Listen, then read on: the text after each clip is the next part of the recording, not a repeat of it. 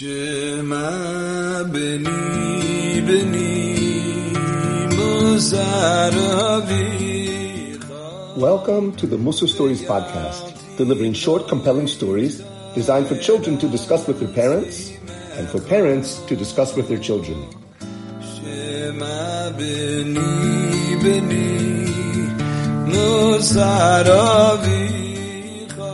Hello, children, and welcome to Rebbe's Mussar Stories. It was Shabbos afternoon.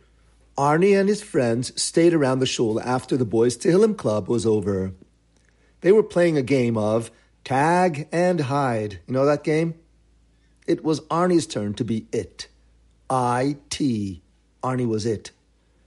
And he was running, chasing, and tagging the boys he could catch. They were supposed to be playing outside in the shul courtyard, but some boys, the last ones to be caught, ran away from Arnie. They ran upstairs and into the main shul. Those boys were hiding under the shul's furniture. Arnie saw the boys running up and into the shul. Arnie chased after them. But then, just as Arnie came to the main entrance of the shul, the actual place where you go and daven, Arnie stopped, dead in his tracks. Arnie stood outside the doors, not wanting to go inside the shul.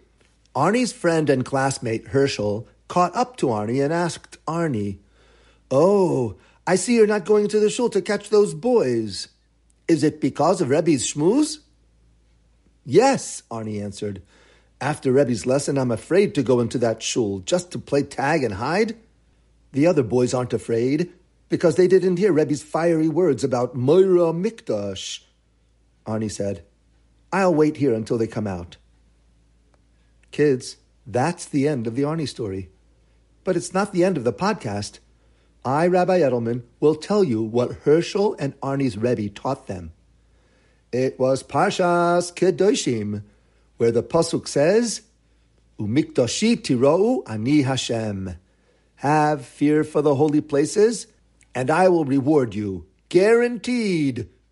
The Rebbe gave the class the following mashal. Once upon a time, there was a world-famous businessman, Mr. Gelt, who traveled often for his business. Whenever he would come to a place called Sea Point, he would stay at his old friend Beryl's house. Beryl was just an average balabos, not a super-rich man like Mr. Gelt was. But whenever he was expecting Mr. Gelt's company, Beryl did his best to make a fancy accommodation, and Mr. Gelt was usually satisfied. But on one particular visit, he came in while Beryl was not home to greet him.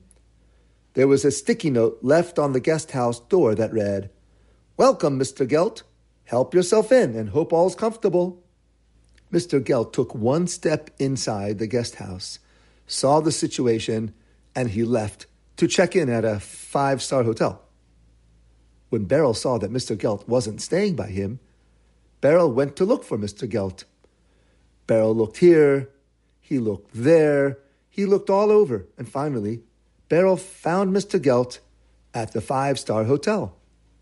He asked Mr. Gelt, "Hey, Gelt, what happened? Why aren't you staying by me like you usually do?" Mr. Gelt answered Beryl like this. "Beryl, I walked into the guest house, and 3 cats suddenly ran out the door when I opened it. Don't you know that I am allergic to cats? And I saw cold leftover cholent on a plate on the dining room, dirty dishes in the sink, beds unmade. Bathroom smells were coming out into the hallway, even though the windows were wide open. No, Beryl, you don't expect me to stay over by you when you don't treat me with respect." So Beryl began to find excuses. He said, "Well, sorry, but I wasn't home. I had this to do, and I had that to do. And my family thought that you wouldn't mind fixing up the guest house the way you like it, by yourself. They didn't realize how chashuv you are." Mr. Gelt said, "Well, okay. I'll give you another chance, Beryl. You need to give me your word that this disrespect will not happen again. If you can treat me with the honor that is due to me, I would love to come by and stay with you, because I really enjoyed staying at your guest house in the past." Said Rebbe, Boys in my class, Herschel, Arnie, and all the rest of you, the same is with us and Hashem.